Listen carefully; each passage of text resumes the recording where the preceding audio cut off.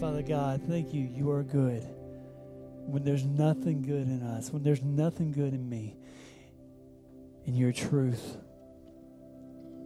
Lord, I know that there's times in our lives when the world makes us want to doubt everything that's going on. That the world wants to tell us that there's not a reason for hope. But Lord, we know that our hope and our faith is in you through Jesus Christ. Lord, thank you for that grace and that mercy to allow your perfect Son to come down and live a perfect life. So imperfect people like us would be seen perfect like him because of what he's done and how we are covered with his blood. God, I pray that there's somebody here today that realizes that and that they know that there is no other way but through Jesus. Please be with Matt and his message today and allow us to learn from it and take it in our daily lives. God, we love you, and we ask all these things in Jesus' name. Amen. Amen. Good morning, everybody. Hope you're doing well. We've been going through, for this almost this entire year, we've been going through the story series, and that's basically what we've been doing is walking through the storyline of the Bible. And just in case this is your first time with us or you forgot where we were, we're going to go real quick recap, not too long. And it starts with creation. The Bible starts with God being the creator of all things. He created everything good. He created man in his own image. But guess what happened? Man, being in perfect paradise, sins against God. And all the brokenness, sin, and death in the world comes because our first parents believed the serpent rather than trusting in the good God who'd given them everything. And so because of that, since that time, there has been sin, death, and destruction in the world. If you do not believe me, just turn on CNN or Fox News or whatever news program you want to watch. There is sin and devastation. You don't even have to look that far to national news. Just turn on the Nashville news, and you will see the sin and devastation that's in the world. But here, praise be to God, he did not leave us in our sin and in this broken state. But through the people of Israel and through people who he called out, through a family first, then a people, a nation, Israel, he brought about his Messiah, Jesus Christ, who is the perfect Son of God, who came to bear the penalty for sin that he didn't deserve because he was sinless. But he bore the penalty on the cross so that all who would believe in him will not perish but have everlasting life. And he rose again to show it's completed. His work is accepted by God. And then he empowered his church with the Holy Spirit to take this message of redemption, this message that we were once sinners, but now we can be reconciled to God by faith in Christ. He gave it to his church and empowered his church with his Spirit to spread the message everywhere, and that's where we are. We are living in this time. We're a part of this empowered church, and so today we're going to be in Acts chapter 7, and we're going to talk about what it looks like in the church. Have you ever bought something and immediately regretted it? You bought it thinking this was going to revolutionize your life, and you got it, and it was a piece of garbage. This is something I could tell by the way you're talking about it. You've been there. In the back of comic books used to be a couple of things. First off, I have a picture of X-ray glasses, an ad for that. I actually found this, so we got that back there. Oh, X-ray vision. You could buy this. This was found in the back of my old comic books, and I recognized this immediately. And you could, for $1, you could see through walls, see people's skeleton. It doesn't work. If it does, why are you paying so much for X-rays and CAT scans, right? I'll just put on these goggles. If you go to a doctor who wears X-ray vision like glasses and says you're okay, get a second opinion, okay? Secondly, here's the other ad that used to be in the back of those. Sea monkeys. Now, I bought into this one, okay? Doesn't that look like you're going to buy this magical thing and there's actually be a kingdom of sea monkeys? Like you got this castle in the background and a family, and you're going to be able to interact with these things, and it's going to be great. Well, you get it. It's like a pack of powder that you add to this water, and I guess the organisms that had been freeze-dried come alive, and they're little tiny. It is such a waste. It makes a Chia Pet look like it's a car, okay? I mean, it's that bad. You spent your money on that and you didn't get what you deserve. I have a fear that because people do not talk about the gospel and what it's like to be in a church and in a community of faith, that people get disillusioned with the church because they don't think they're getting what they paid for, or they don't think they're getting what Jesus paid for. And I want you to know something. Last week we looked at the fellowship in the church and how great it was that this called out group of believers had fellowship with one another and they cared about one another. And a lot of times we read these expressions of the church, these descriptions of the church, and forget that the church still is a mess. So you may have this idea of church that's something like this. This may be your expectations of what you get at church. It's this. The church is a perfect spiritual utopia, free from problems, sin, and hypocrisy. Yeah, you're laughing because you know it's not true. There was a church right near the ballpark in Atlanta, Georgia, near Turner Field, that was called the Perfect Church. If you join, it immediately will not be the perfect church, right? It has no people on Sunday morning, okay?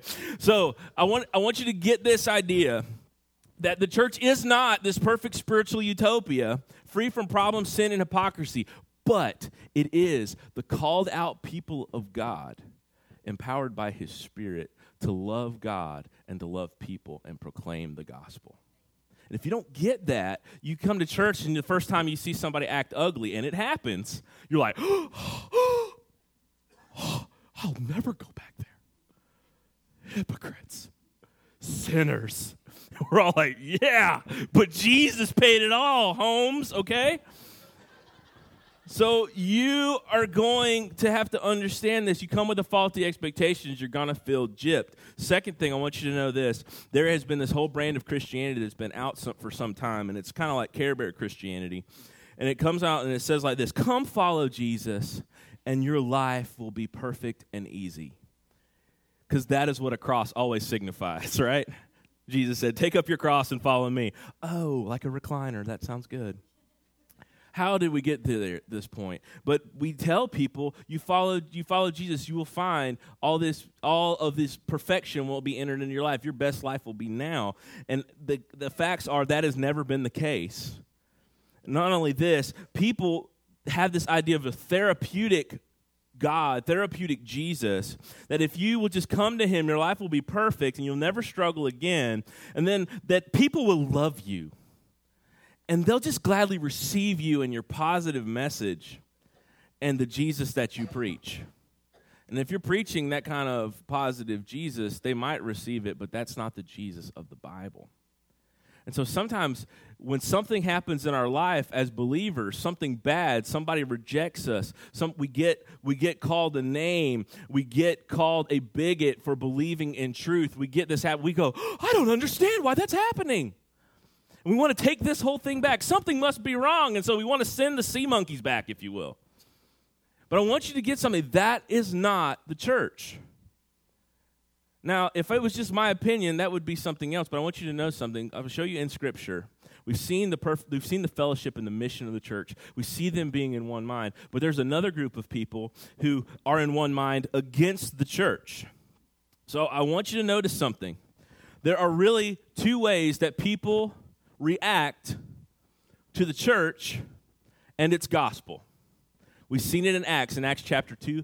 3,000 people gladly received the word about Jesus. They repented of their sins. They were part of the mob that had Jesus killed. They heard the gospel. They realized their sin. They confessed their sins. They repented of their sins. They trusted in Christ and his sacrifice. And they were baptized as a symbol of what God had done inwardly. Okay? So 3,000 people received. Could you imagine if 3,000 people in Hartsville confessed faith? That would be like almost the whole county. Okay? That would be be wild. So people from all over profess faith in Christ. So this is gladly receiving it. But then you get people who are against it, and you really get this showing up in Acts chapter 7. We're going to look in here in a minute. And so there's two ways: you gladly receive or you reject. Now, the rejection can be indifference, although the Bible says there really is no indifference towards God, because it says we all have a hostile mind towards him. Colossians 1:21, Romans 8:7, that the mind of the flesh is hostile against the things of the Spirit. So we are actually, even if we're kind of indifferent to the whole God thing, it says our minds are actually hostile. And if you want to get that, if you start reading the Ten Commandments and you start going, when you start reading them and you say, well, I don't really do that. I don't really break this one. And that was kind of harsh. And you're doing that. What you're really doing is your mind is hostile to God being right and you being wrong. And then there's this segment of people who fiercely reject. And we're going to look at a passage of Scripture in Acts chapter 7. If you have a Bible, please turn there. If not, it'll be on the screen. You have this group of people who fiercely reject the gospel. And what is happening as we pick up is there's this man named Stephen who's called out to be a deacon to serve the churches. And he is there, and God starts working in his life, and he ends up getting an opportunity to share the gospel with a bunch of people who are hostile to the gospel. We're going to find out how hostile, because we get in verse 54, and he has been preaching to them, and they interrupt his message, okay? And in verse 54, it says this: now when they heard these things, the crowd, they were enraged. This is a strong word. It's like being cut. Have you ever done that thing where you're working on, gentlemen, where you're working on something and you accidentally cut yourself or hit yourself with something?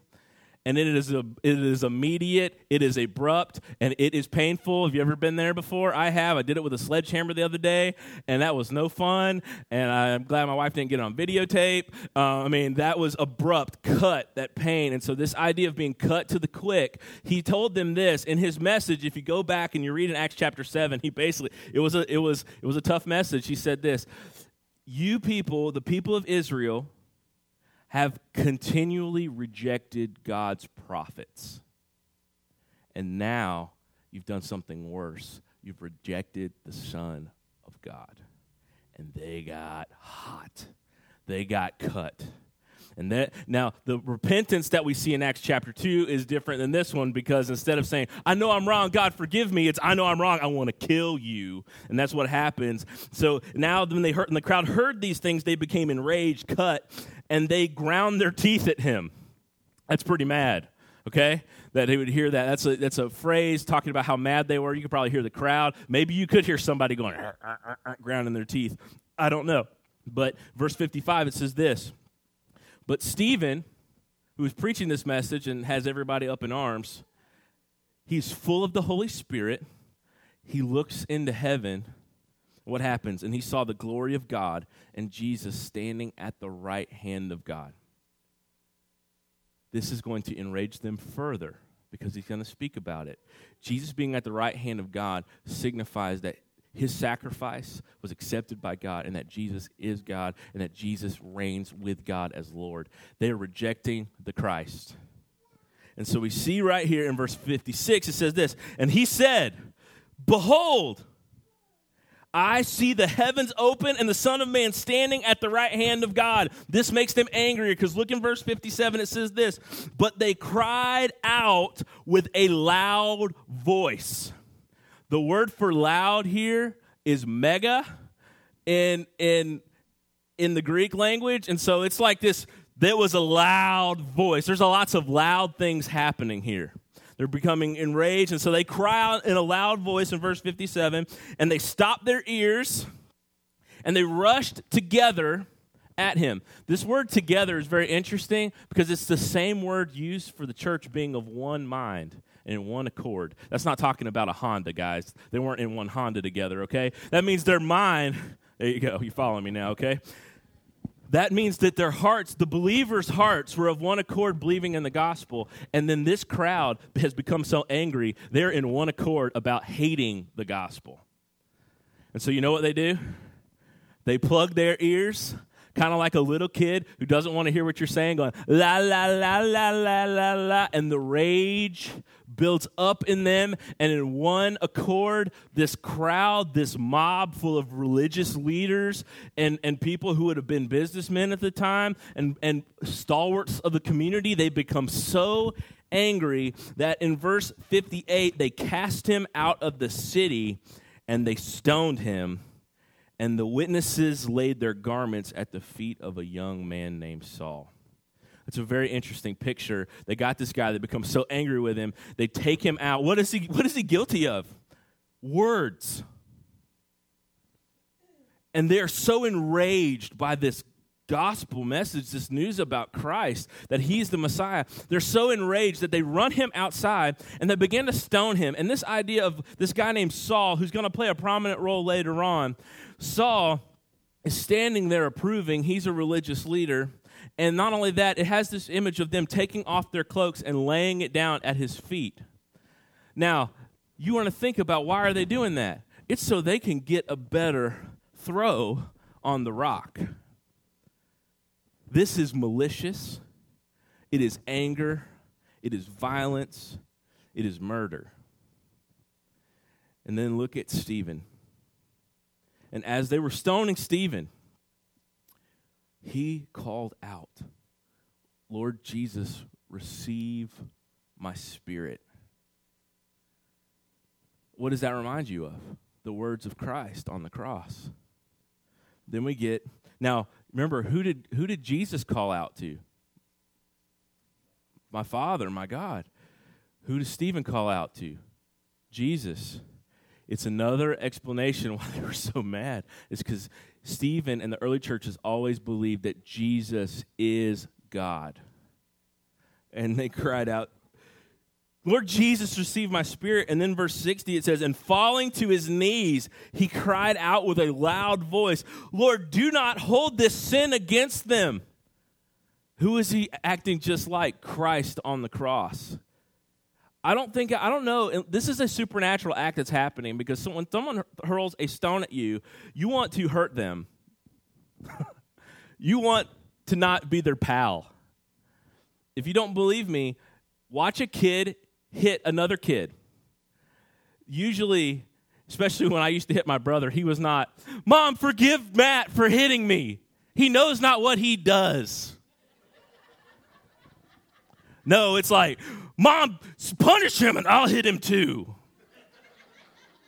So this is a supernatural act, preceded by the supernatural act of Jesus on the cross.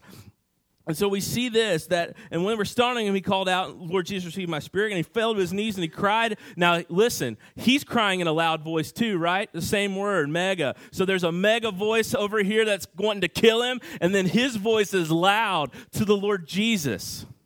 Now, if we're reading this like a health, prosperity, gospel person, here's what would happen. "And as soon as Stephen's faith was seen, they turned. And they loved him, and they hugged him, and they said, 'We're sorry we're stoning you. We love you. Your best life is now.'" It's not how it happens. I'm making fun of that on purpose because it's so unbiblical and dumb. We get to this place. Well, what did they do? He says, "Lord, don't hold this sin against him."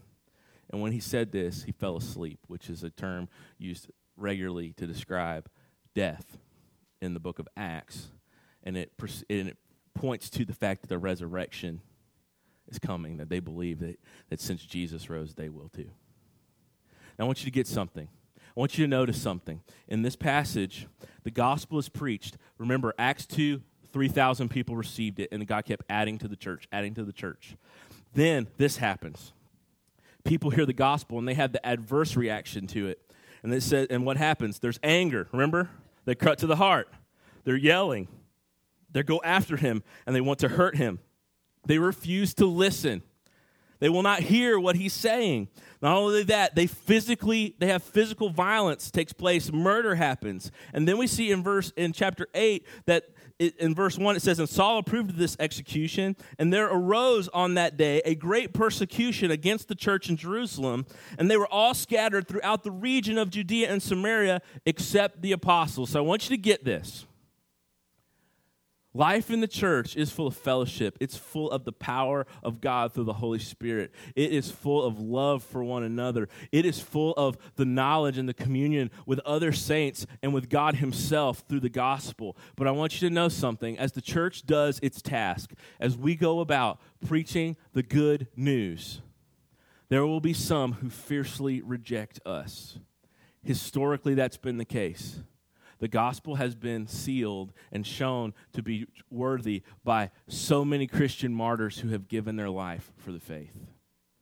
I want you to know something too. Though we do not sit here today in imminent danger of violence, we certainly are being persecuted or at least dismissed by the culture at large.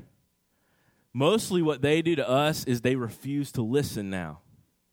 They will not listen to an argument, a sane argument, against any number of sins that we will talk about. They will call us bigots immediately. They will not hear us. And so that, at this point in this culture, is the greatest persecution we have. But throughout the world, we even see this. The populations of Christians in Iraq is almost none because of ISIS and all the wars that have happened over there. It's happened in Syria and so many places where there's Turkish Christians are being attacked quite regularly, and so they have to seal their witness in the gospel. So I want you to get this fact, that to follow Jesus is not an easy thing. It's a worth it thing, but it's not an easy thing, and it will result and can result in people persecuting and rejecting you. That's a hard word. But I want to ask this question this morning. Well, how do we act when people react to us harshly? How do we act when people react to us harshly? Well, this passage is going to help us see this, but I want to make this very clear. It's not an eye for an eye. Remember, Jesus said, "My king." When he was about to be arrested, Peter grabbed a sword and wanted to cut off a guy's ear. He was obviously not aiming for an ear, because in what fight do you go for the ear? When he had the sword, he was going for the neck. He was a fisherman, and he stunk with a knife. And he got the ear, and what did Jesus say? Yeah, they disagree with me, so let's build a wall and let's cut somebody. No. Put the sword away. My kingdom is not of this world. And then what does he say in John 15? Just so you know this. The rejection of Christians is not a rejection of who we are, but it's a rejection of who we are in, who is Christ. John 15, Jesus would say this: if the world hates you, know that it has hated me before it hated you. If you were of the world would love you as its own. But because you are not of the world, but I chose you out of the world, therefore the world hates you. Remember the word that I said to you: a servant is not greater than his master. If they persecuted me, they will persecute you. If they kept my word, they will also keep yours. But all these things they will do to you on account of my name, because they do not know him who sent me. The reaction to the church when it's truly preaching the gospel. Let's be honest. Sometimes the church just opens itself up to, we're just ugly sometimes and jerks. That's not what I'm talking about. I'm saying when the church is the church and preaches the gospel and loves, and it's still rejected, that is a rejection of the Christ that we bear, because we are no longer of this world, but we are of him. So how do we react? I want to give you several ways in which we need to react when we are experiencing, and we will experience it to some degree, when we experience persecution or a harsh reaction or rejection. How many of you love that, actually, to have a harsh reaction to you? You ever been that? And maybe you've been the perpetrator, but you ask someone a question and they give you a short answer. Don't you love that? Oh, please do that again. That made me feel great. Why don't you figure it out on your own? Oh, I will. Thanks for that advice. See you later. How many of us love the rejection thing? Okay? You think about back in the dating days when you go up to a girl and ask her out, and it was like, no, I don't think so. Yeah, I was just kidding. Love that, right? Rejection, that's part of it. How do we react sometimes? She just doesn't know what she's missing out on. She's dumb. Okay? there's all these things. Obviously, they don't realize how awesome I am. That's why they responded to me so harshly. How do we react? We react as Spirit-filled believers like Stephen did. The first one I want you to know is, how do we react? We don't react in retaliation. We react by keeping our eyes on the beauty of Jesus. Remember, verse 54, when they heard these things, they were enraged, and they ground their teeth at him. And they said, but, look at Stephen in verse 55, but he, full of the Holy Spirit, he was walking in the Spirit. He was in the church, serving in the church. He was mighty in the Scriptures. And because of that, he was walking in the Spirit. And every believer is indwelt by the Holy Spirit. And so he was walking in the Spirit of God. And look what happens. God gave him a vision of the reality the unseen reality that's happening. And he gazed into heaven, and he saw the glory of God. The glory of God, when it's expressed in the Bible, makes men fall to their knees. It makes men cry. It makes men as dead men. And this guy, before he goes to glory, gets to see glory. Now, we may not have physical visions, but in the Scriptures, which are delivered to us by the Holy Spirit, we get this picture of God in Christ that is amazing. Going on, he would say this, and Jesus standing at the right hand of God. We don't know why Jesus is standing. Most of the time, Jesus is sitting at the right hand of God on the throne. There's a couple of reasons why people talk about this. There's really not a great explanation that I've read. Commentators are all over the board about this. There's a lot of good ones. One of them is that he's standing to receive Stephen. We don't know that for sure. It's just a speculation, but it seems right. There's another one that relates this to Daniel chapter 7, in which Jesus is standing there as a judge. I don't know. And he was judging the people that are there, but I do know this. He sees Jesus sitting at the right hand of God, and it's evident that Jesus is all he said he was. He is God. And he sees the glory of God, and he sees Christ. And he says this word, this exclamation, behold. You don't say behold a lot in life, unless you're odd. Can you imagine? Behold. Maybe when I actually clean something at the house, I will say, behold, look what I've done. And he was like, good job. Good job, honey. This behold word is an exclamation. And then we see it in verse 56, and he said, behold, I see the heavens open up, and the Son of Man standing at the right hand of God. He sees the unseen reality. And I want you to know something. Because we are believers in Christ, and we've been given his holy word, which is inspired by God, given through man, and is exactly his word. It's just as authoritative as Christ was speaking to us today. We can see the unseen things. We know something, that the fight that we're having with this person, the rage that is being experienced against us of persecution, is not the person. It is representative of a spiritual battle that they are pawns in and are in prison too. Paul would talk about this in Ephesians. We wrestle not against flesh and blood, against people, but against powers and principalities and the rulers of the air. And so we know that people, when they persecute us, they're rejecting Christ, and they are in the imprisonment of satanic powers. And we can see and love through that because we know that those people are made in the image of God, and there's a way away from their persecution, a way to life. And where does it start? In this beautiful vision of Christ. And because he has this beautiful vision of Christ, what is he able to do? He says, Lord, receive my spirit. He is ready to go to Jesus. There is far worse things that can happen in your life than to die, because to die is to be with the Lord if you're in him. Secondly, see this. Lord, he says, do not hold these sins against him. That is a supernatural act that you can only say when you see what's coming, and it's better than where you are. You know, what you value keeps you going during the tough times. Give you an example of this. Person who is in athletics will endure hard practices and wind sprints and weightlifting for the joy of playing the sport and winning the game. We see it all the time. We like to watch that on Saturdays in the fall, okay?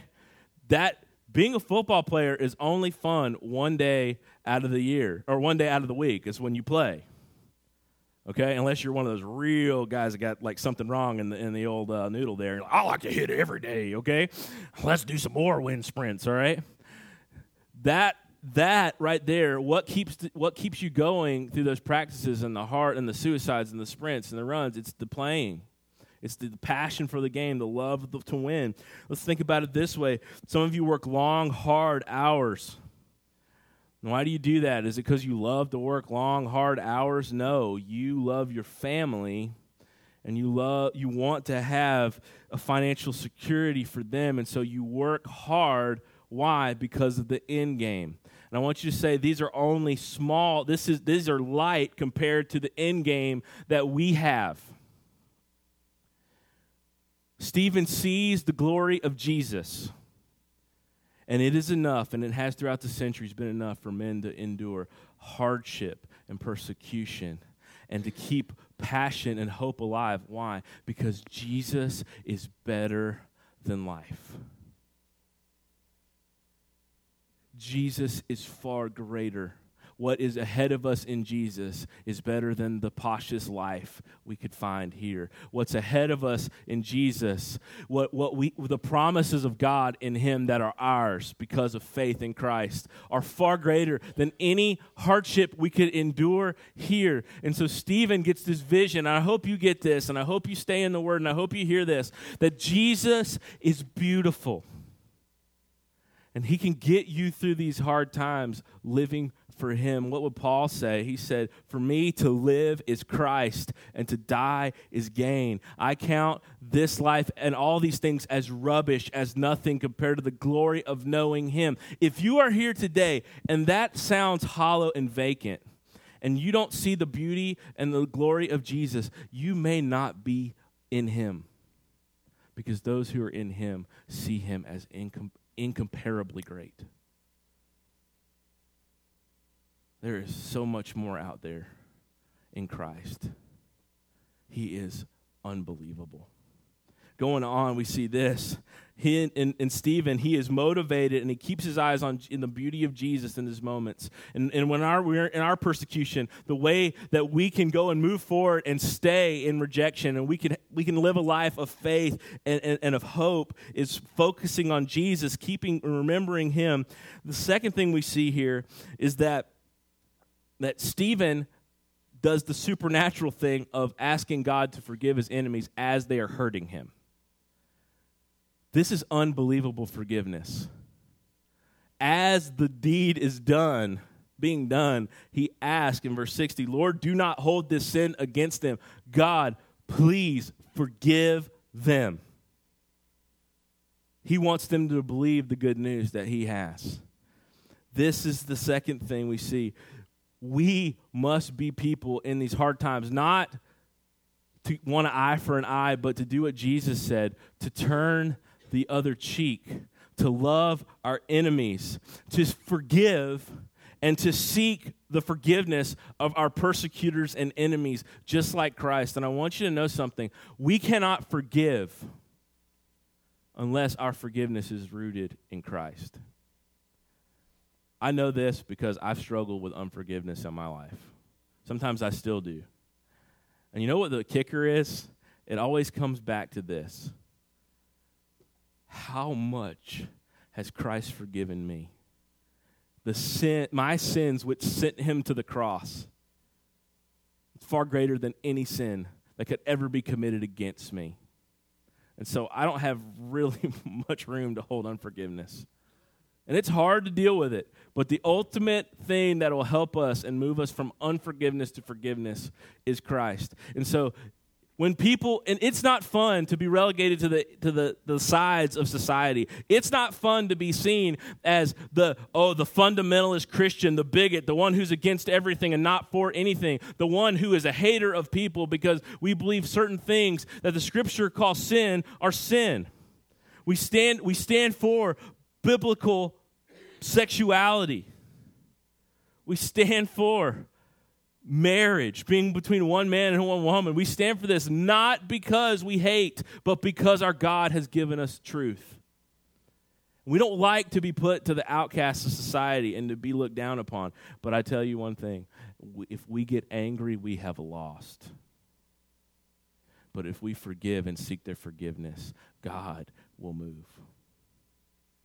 Going on, I want you to know something. This is going to be an odd thing. Verse 8, after Stephen is stoned, it says Saul, he approved of his execution. He was standing there going, this is the right thing to happen. This guy, Saul believes Stephen to be a blasphemer of God.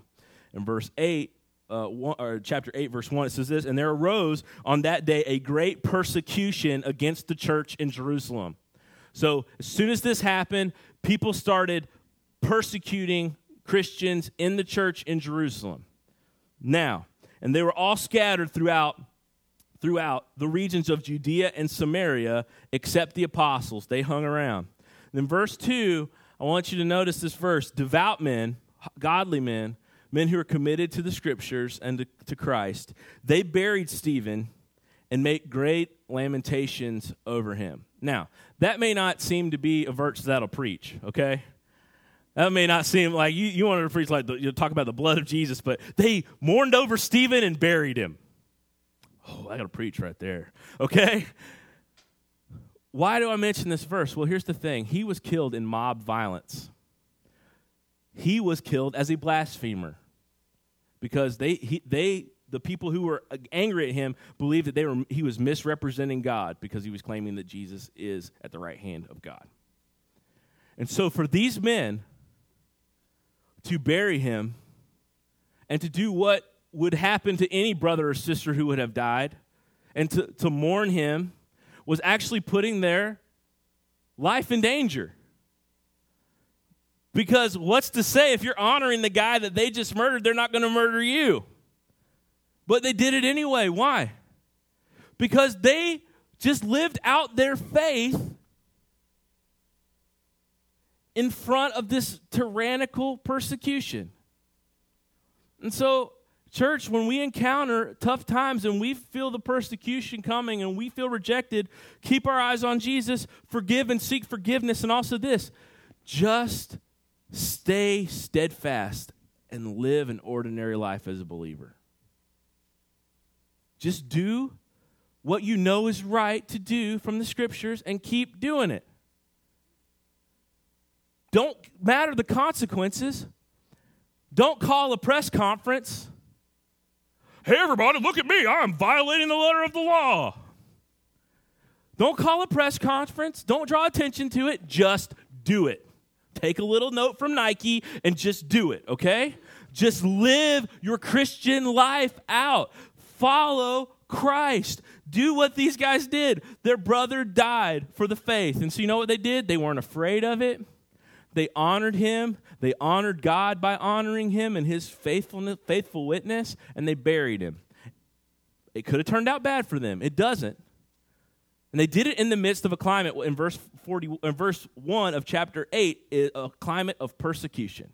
Now, I want to tell you a story. I got a picture of a guy right here. His name is Eric Liddell. You may have heard of Eric Liddell from the famous movie, Oscar-winning movie called Chariots of Fire. If you want to go check out a movie, that's a pretty cool movie. Eric was a Scottish runner who ended up, against all odds, winning an Olympic gold medal in the 400-meter race during the 1924 Paris Olympics. Now, what's so staggering about him is the 400 meters was not his race. He was a sprinter. But they held the races for sprinters on a Sunday, and he was a devout believer, and he believed that you should not do any work at all on a Sunday. So you know what he did? He forsook gold and said, nope, I'm not going to do it because I'd rather honor God than honor men. And that's displayed in this movie, Chariots of Fire. Well, he comes back, and he runs like a man possessed by the Spirit, not by a demon, okay? And so he runs. There you go, trickle. All right. He runs this race and wins.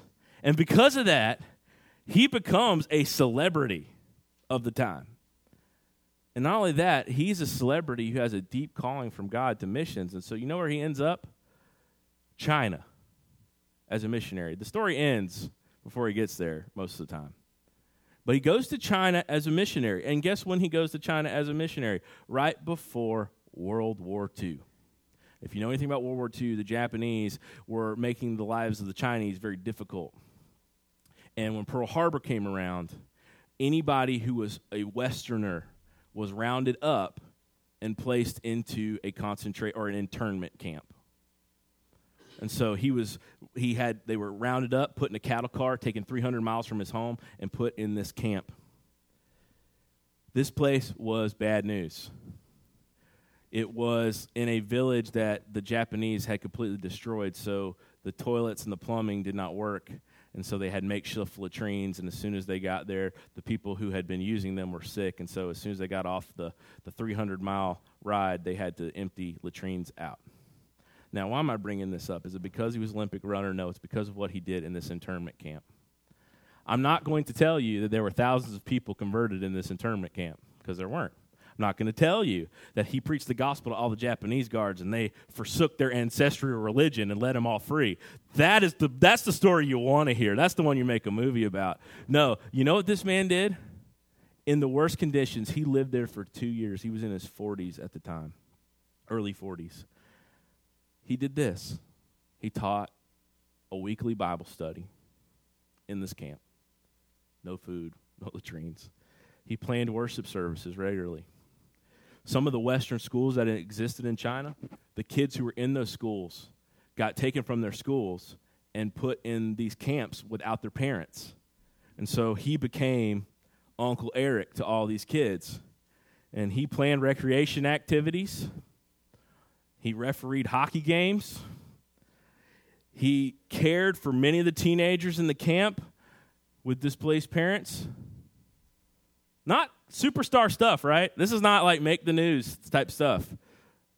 Third thing he did is he would wake up early with another friend of his every morning before the long days of work in the internment camp, and he would buy a little lamp lit with peanut oil. They would do devotions and pray together every morning before they would go work for 10 to 12 hours a day for the Japanese in awful conditions. Not only that, he kept, as it prolonged, people became weary with their captors. He was in there for 2 years in this camp. And people started doing the things you hear about, started stealing from each other, and started behaving poorly in this camp, and started being hateful to one another because of the disparity of the situation. But because of the grace of God, Eric never wavered, and he continually encouraged his fellow believers in the camp to forgive and pray for their Japanese captors. This made such an impression on one of the prisoners. His name was Joe Cotterill, that Joe, after being in the intern camp for 2 years, and when they were liberated after the end of the war, Joe goes and becomes a missionary in Japan. Not only that, he maintained this generous spirit. There was a scene that happens in his life at the end of his life, because ultimately Eric will die in this camp of a stroke in poor conditions at the age of 43. And right before he passed away, a winter came. And he noticed a guy in his cell block, if you will, in the housing he was in, that didn't have any shoes. And it was going to be cold. So Eric goes and he gets the shoes he wore winning the gold medal. And he gave it to this man with no shoes. That is ordinary Christian behavior in extraordinary circumstances. And that is, folks, we may be in extraordinary circumstances in this country. It's a mess right now. It's a mess throughout the world. But do you know what we do? We live according to the Spirit. And we love one another.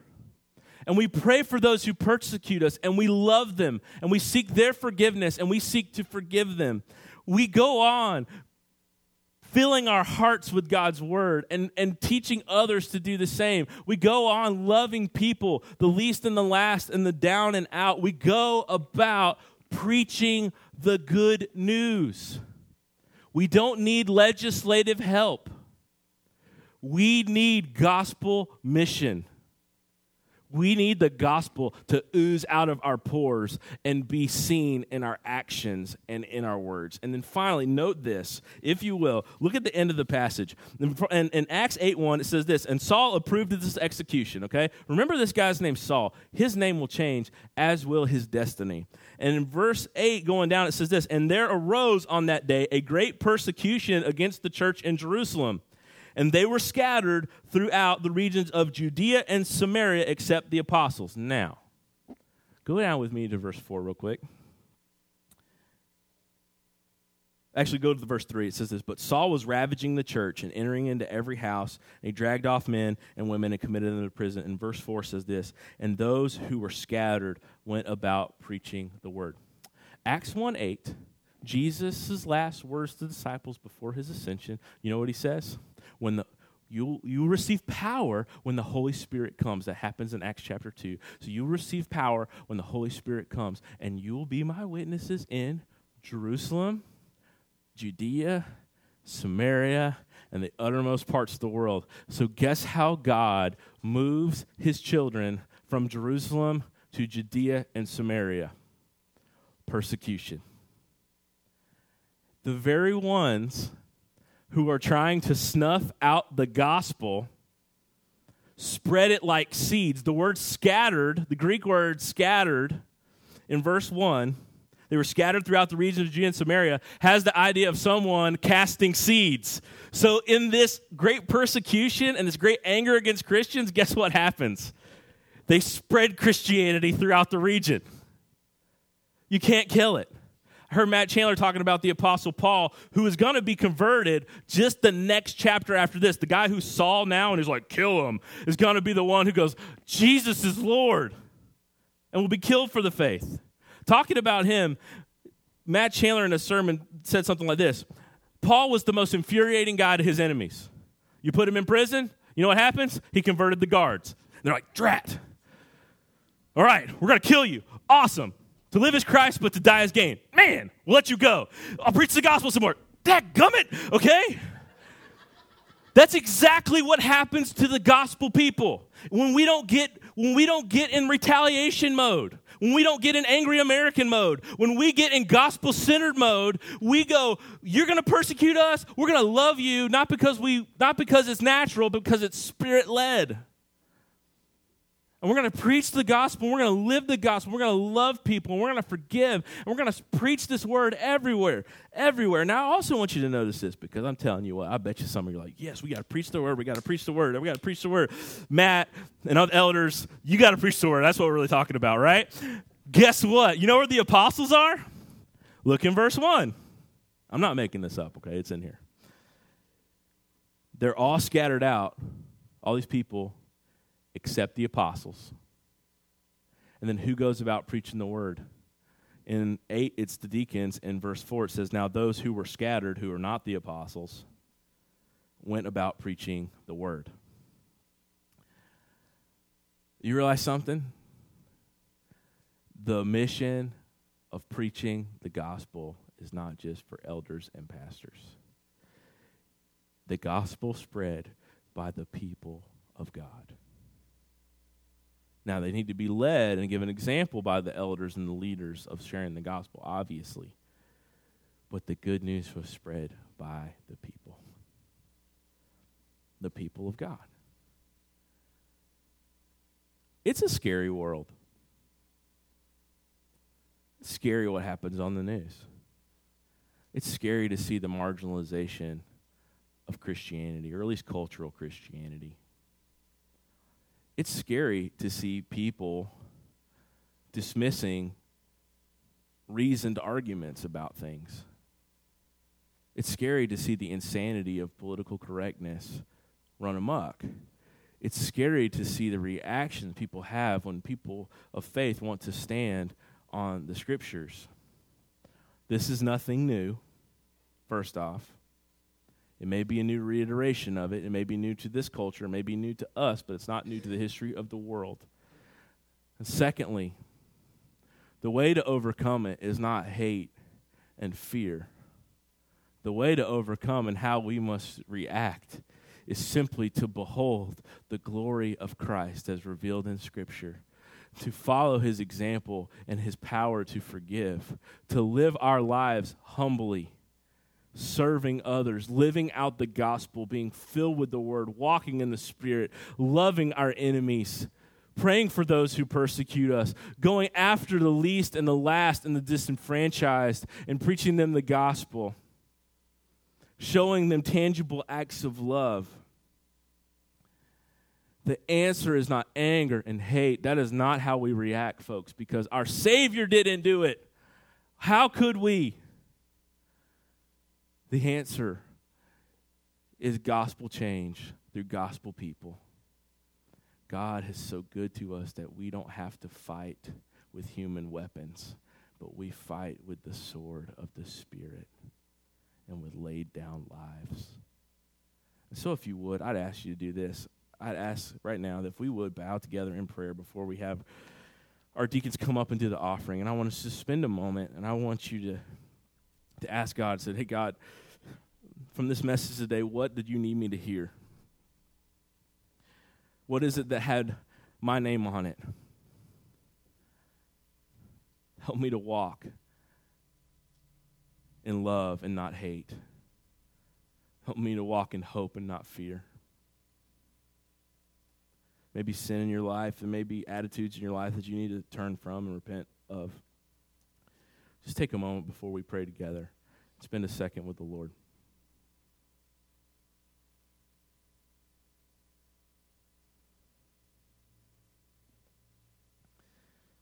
God, we come to you with open hearts and open minds. We come to you with hearts bowed. God, we pray that we would live out our faith as you called us to, simple, sincere, humbly, that we would love and worship you and see your beauty and forgive because of your forgiveness and live out a simple faith in honor of you. And just continually preach the word, and we trust you for the results.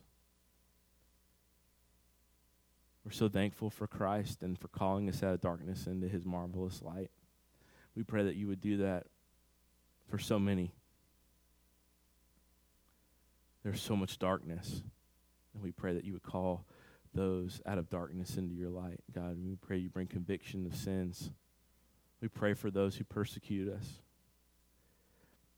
We lift up those in the LGBT community that think we hate them. And we pray, God, that they would see that we just want them to repent and trust Christ, that their lifestyle does not lead to fulfillment or happiness. It leads to death. And God, we pray that they would repent, and that they would come to follow you. Help we pray for those who find us that are talking about sin to be antiquated and wrong. And God, we pray that we would love them and gently show them, and we pray you bring conviction of sin, and we show them that there's a way out of sin, and that's Jesus. We pray for those who persecute us. Help us love our enemies, God.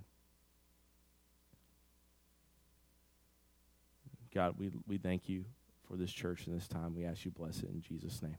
Amen.